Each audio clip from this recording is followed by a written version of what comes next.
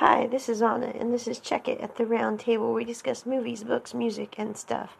Today we are discussing Modern Love, Episode 4, Rallying to Keep the Game Alive. This is my second least favorite episode of the series so far, other than when Cupid is a prying journalist. I think I actually liked it. I don't know, both were kind of a tie for not liking. This one, I just don't like bickering, and the couple in this constantly bickers. The wife does not feel appreciated, and I do have to say she's got some valid reasons.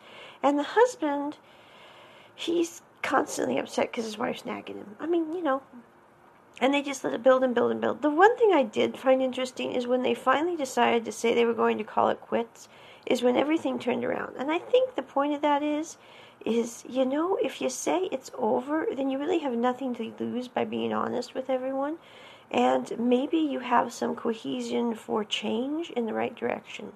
So that was the one good part of this film, or episode. I really just, bickering, I'm like, you only get one life to live, and spending it 24/7 around the person you say you care about, bickering, seems like a really lame-o way to spend your life. Life is too short. So, there you go.